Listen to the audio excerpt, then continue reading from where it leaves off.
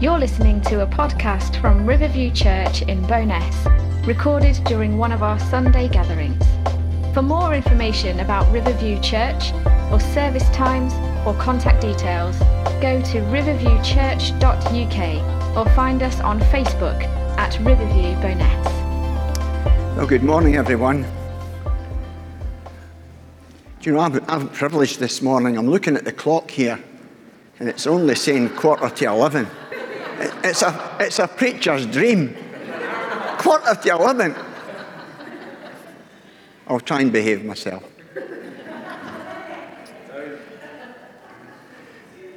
So the theme this morning it's one of my favourite books. It's on the book of Jonah, one of the minor prophets.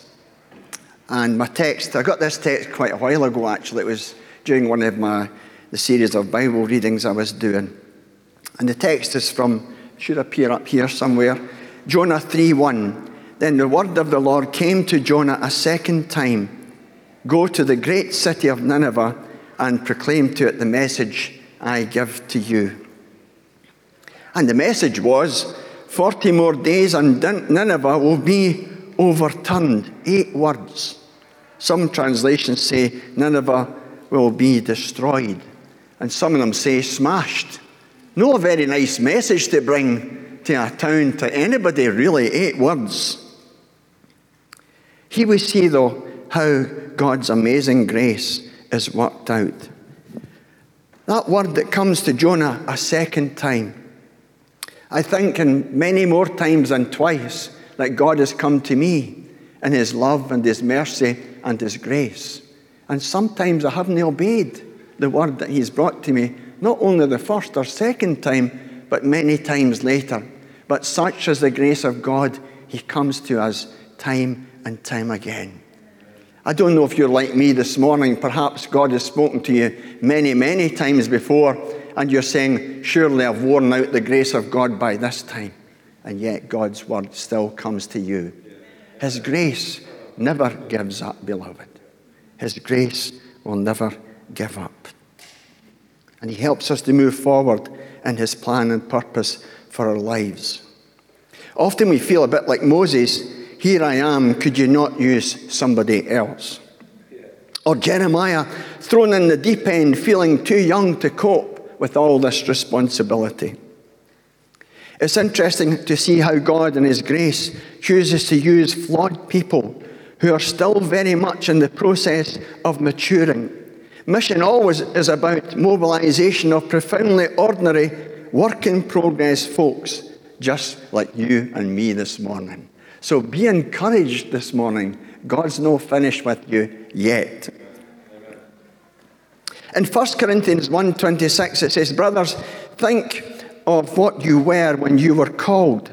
Not many of you were wise by human standards. Not many were influential. Not many were of noble birth. But God chose the foolish things of the world to shame the wise. God chose the weak things of the world to shame the strong. He chose the lowly things of this world and the despised things and the things that are not to nullify the things that are. This brought back to a song. Margaret was remembering, was it Brian Blessed earlier on? This brought back to memory an old song we used to sing.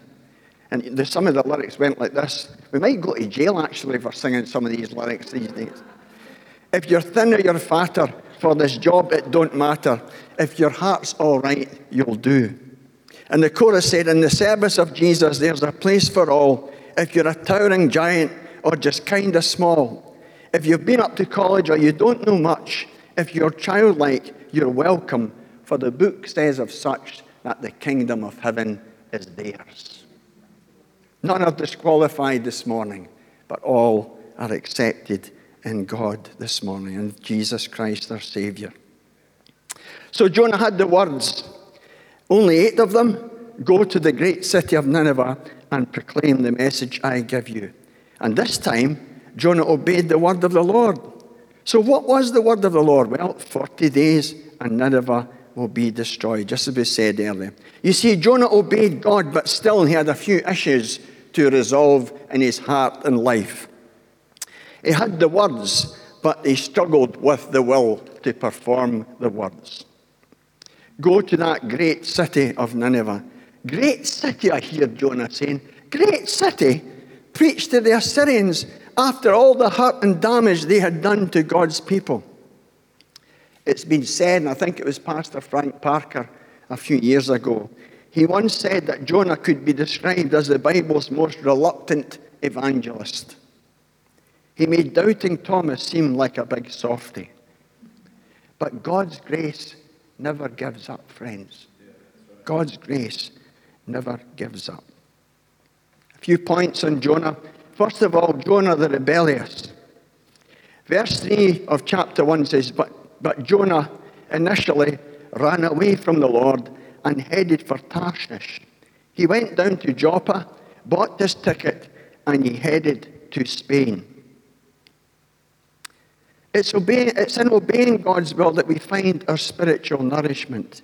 Jesus said in John 4:34, My food, said Jesus, is to do the will of him who sent me and to finish his work. In obeying God's will, we have enlightenment. If anyone chooses to do God's will, he will find out whether my teaching comes from God or whether I speak on my own, said Jesus. Enablement, Hebrews 13:21.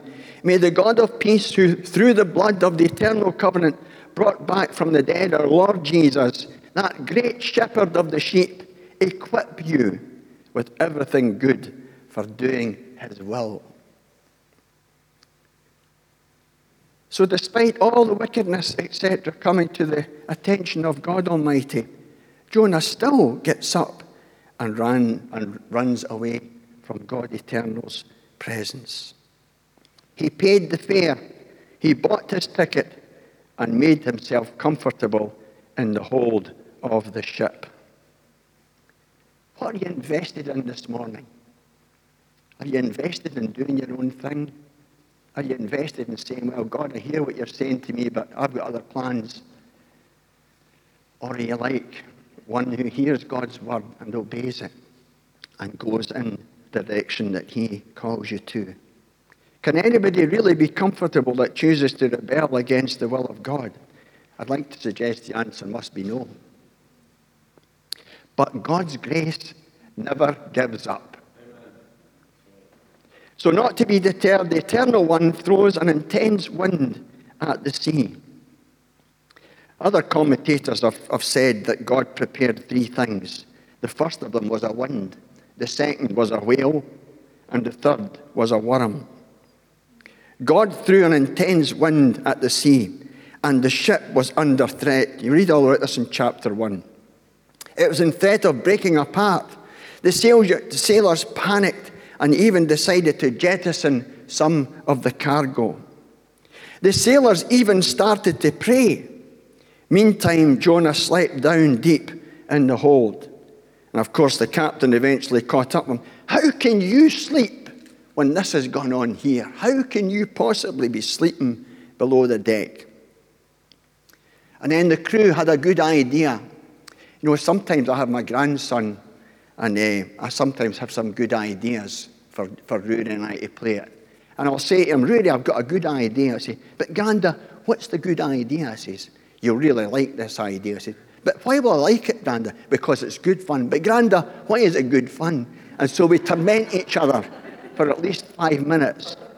And I'll say, we're going to make a tent. And he goes, yes! And we get Granny's washing, drying racks, and we drape a sheet over the top of them, and we make a tent. Now, because Granny's got two of them, we can have one for Rory and one for Granda. So the crew had a good idea. So they decide, let's draw lots. Let's see who the culprit is in the whole scheme of things here. And guess whose name came out of the hat? You're right, it was Jonah. Then the shouting match started up. What shall we do? They shouted out. You can just imagine the racket that was going on. What can we do to make this storm stop? And Jonah shouted back, throw me overboard. And you can just imagine him saying, what did he say? Throw me overboard. No, that can't be right. What? The storm will cease and you'll be safe. It's all my fault the rebellious Jonah responded. Of course, the sailors ignored the reluctant evangelist's advice and attempted to row back to land. They tried a wee bit harder. How many evangelists have rung out the message of the gospel? Believe in the Lord Jesus and you will be saved. Jesus said, I'm the resurrection and the life. He that believes in me, though he were dead, yet shall he live. And whosoever lives and believes in me shall never die. And Jesus' words are still the same. Do you believe this? But men and women very often say the same as the sailors. We're going to row a wee bit harder. We're going to try a wee bit harder. I'll try and jettison some of the things in my life. I'll try and make a few adjustments. I'll try and watch my tongue, watch my language, watch my behavior. But God calls us to believe in the Lord Jesus Christ, and we will be saved.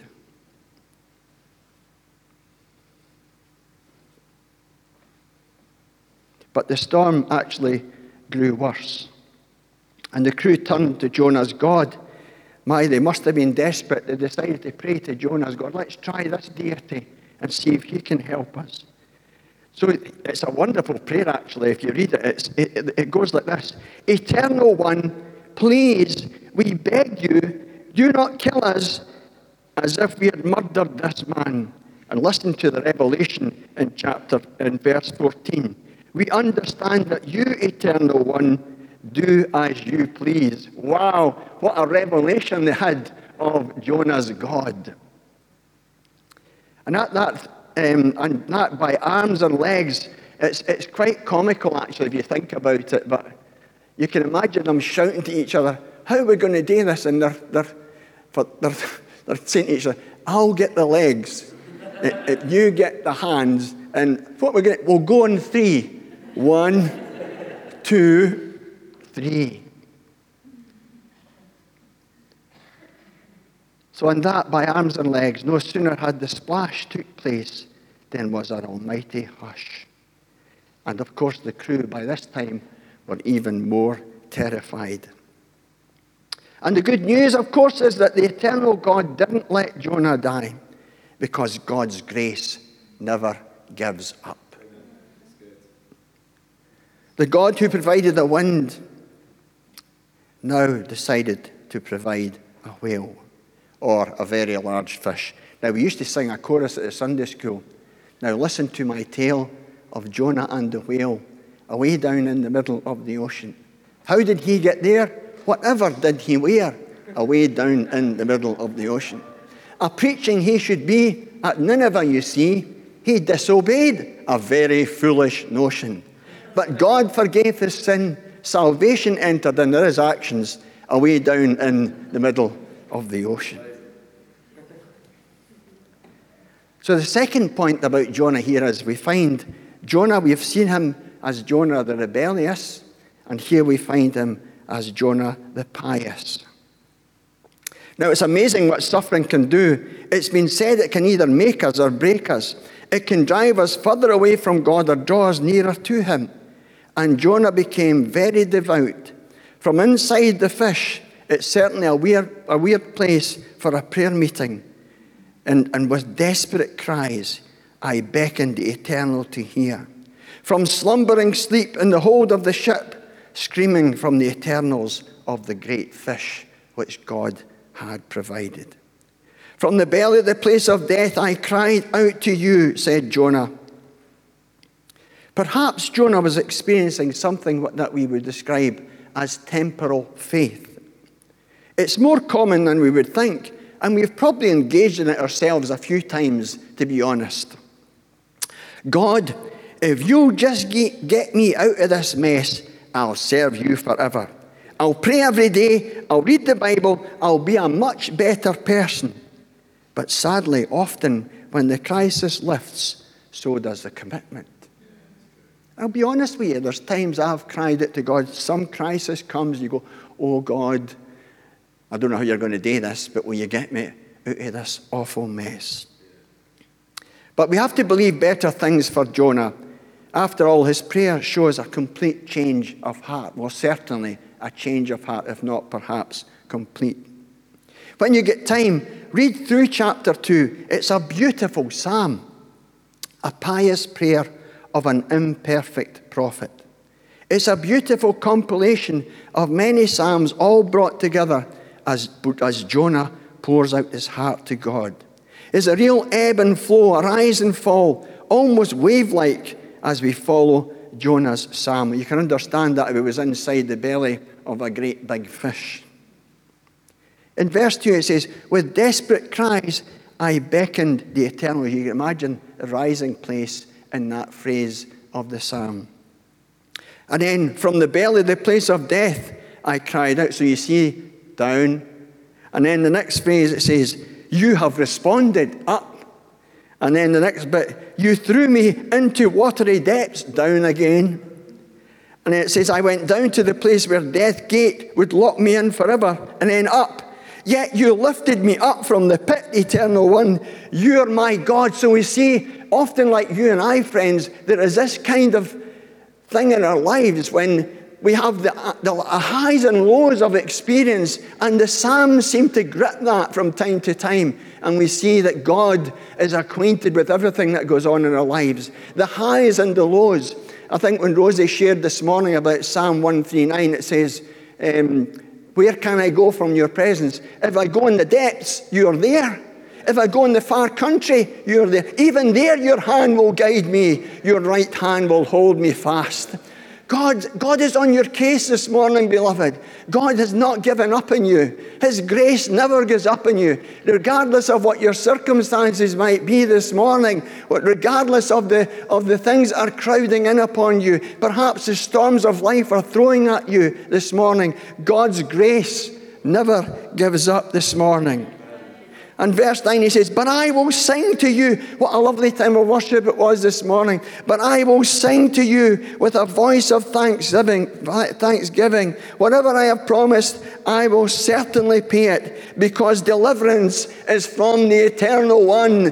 His grace never gives up, beloved, this morning. Then the Eternal One directed the fish, and it vomited Jonah out onto the shore. At last to our text. So this second time, Jonah obeys the Great Commission and yields to the command. Get up and go. It's often said that when we fall, the enemy wants us to believe that our ministry is ended. There's no hope for recovery. But our God is the God of the second chance. Micah could say in chapter 7, verse 8, do not rejoice over me, my enemy. When I fall, I will rise. When I sit in darkness, the Lord will be a light to me. Moses, Peter, etc. The will of God will never lead you where the grace of God can't keep you and the power of God can't use you. Never forget that. God's grace is able to go before you. And who is sufficient for these things? Paul could say our sufficiency is of God. It took 3 days to travel through Nineveh with this apparent harsh word that Jonah had. Humanly speaking, the whole enterprise seemed utterly ridiculous. How could one rather bleached prophet, you can just imagine the nick that Jonah would be in by the time he'd spent almost 3 days in the gastric juices of a smelly fish. Jesus described Jonah as being a sign. I think he was probably a sight when he walked through the streets of Nineveh. Have you seen Jonah? Aye, the prophet. And he probably smelled very badly of fish. Deliver a message, especially on the wrath of God. You wouldn't have preached that on a Sunday morning, would you? You wouldn't be comfortable preaching a message. 40 days and you're going to be smashed. You wouldn't have preached that on a Sunday morning. But that's what Jonah, God says, go and preach the word that I've given you. And you know the wonderful thing in Jonah chapter 3, verse 5, it says, the people of Nineveh believed God. Isn't that a wonderful? Only one day, he's got a third of the way into the trip. It should have taken him 3 days to get through Nineveh. But only one day later, and the people of Nineveh believed God. Surely he gave them something more than what seemed like a very harsh word. Perhaps he gave his testimony how that God was able to deliver him out of the belly of the disaster that he had fallen into. We don't know. All we know is he gave the word and God did the rest, friends. Isn't that wonderful? We preach the word and God does the rest. He says, let my Spirit do his work. You do your part and I'll do the hard part. Glory to God. Like the sailing crew earlier, they didn't want to perish. For God so loved the world that he gave his only begotten Son, that whosoever believes in him should not perish, but have everlasting life. This is a condemnation that men love darkness rather than light because their deeds are evil. But God's grace covers it all. God's grace takes us from that position where we say, I think I can do stuff my own way, thank you very much, Lord. And God says, I've got grace sufficient for you to lift you from that place where you're setting your mind to do your own thing, to go your own way. God's grace covers everything. And then it says in verse 10, the people repented. It says in verse 8, the people repented. And then later in verse 10, and God relented. Isn't that beautiful this morning? God relented of his wrath. He relented of that which he was going to pour out upon this rebellious, this dangerous, ruthless people. And God in his grace is able to meet whatever state of mind we're in this morning, whatever our condition, God's grace will never, ever give up. So we've seen Jonah the rebellious, we have seen Jonah the pious, and now we see Jonah the furious. In chapter 4 it says, the mercy of God extended towards Nineveh, and this upset Jonah terribly. The more he thought of it, the angrier he became. So he prayed to God eternal. Eternal One, he says, isn't just what I said would happen when I was still in my own country. This is exactly the reason I ran to Spain in the first place. I know how you are.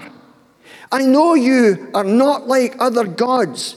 I know that you are full of grace and compassion, that it takes a lot to make you angry, and that your loyal love is so great that you're always ready to relent from inflicting misery. Isn't that a beautiful picture of God's grace this morning, beloved?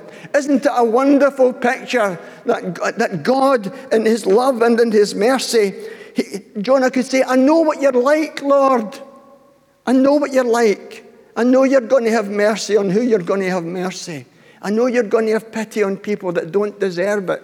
But God's grace covers it all, friends, this morning. God's grace is able to cover everything. It's a wonderful prayer.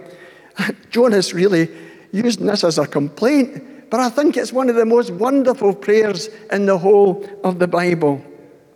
But for Jonah, far from rejoicing, he was furious at God. In fact, he had suicidal thoughts. He says, God, just take my life away. I can't cope with this any longer. But God, in his love and his mercy and his grace, he speaks kindly to Jonah. I wonder how many servants of God here have been in that place. When we get before God and we say, God, I can't do this anymore.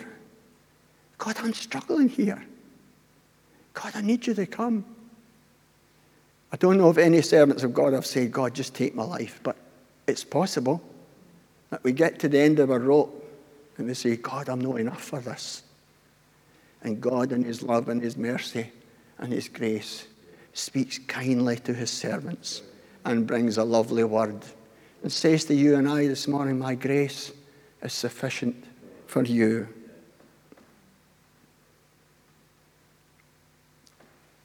Jonah cuts a lonely figure as he walks away. head bowed down, seeking some shelter. And in chapter 4, verse 5, it says, "At last Jonah found a high spot and built a shelter from the hot sun. He sat there waiting to see what would happen next.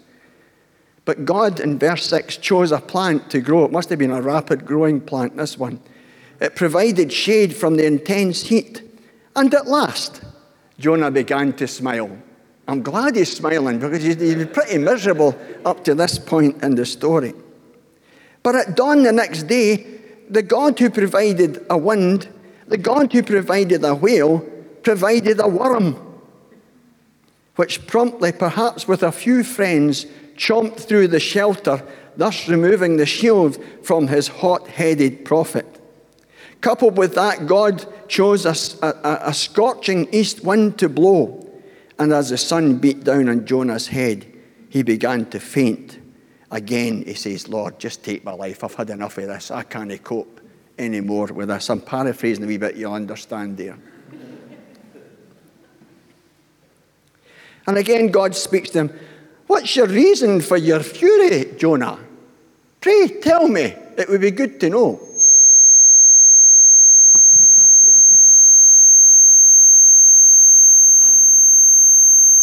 Jonah's putting a spanner in the works this morning.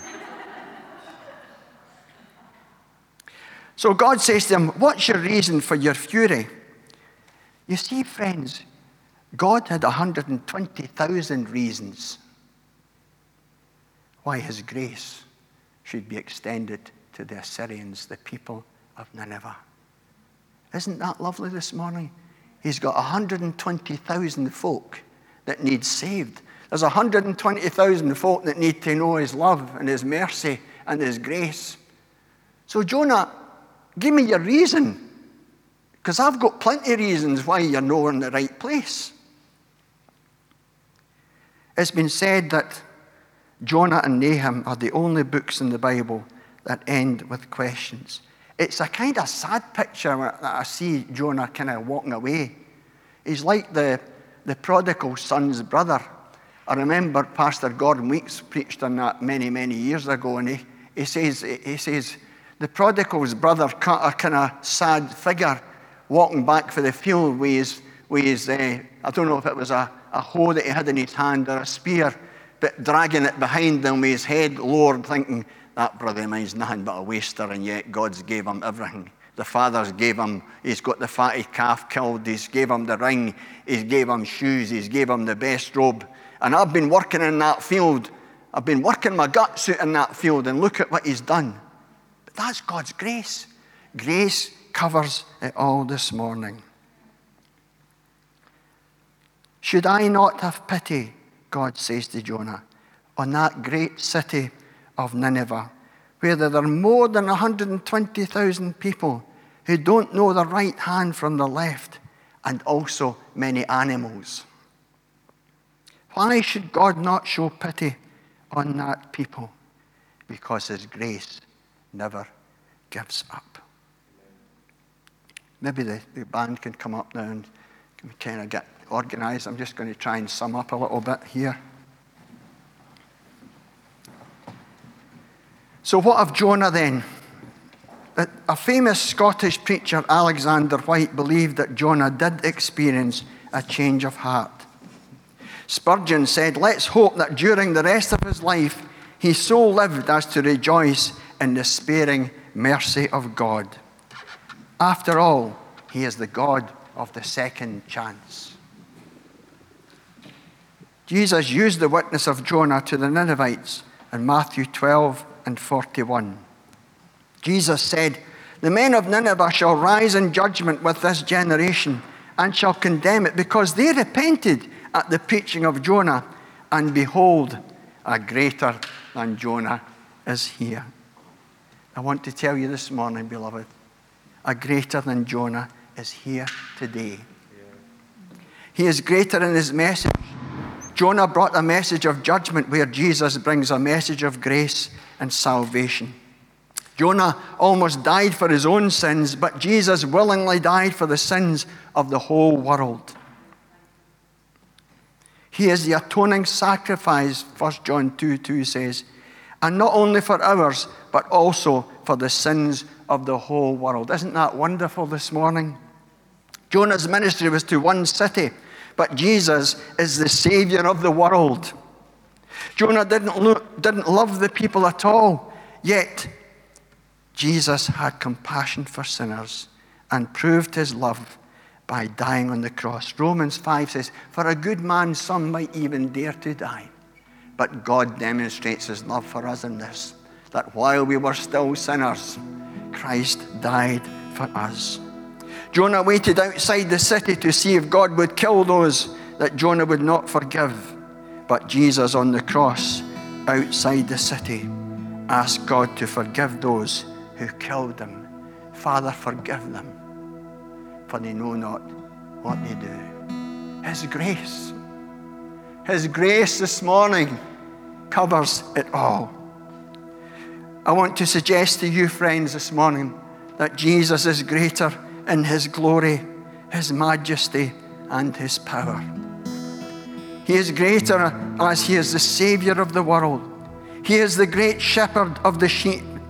He is able to save to the uttermost all who come to God through him, seeing he lives to make intercession for the transgressor.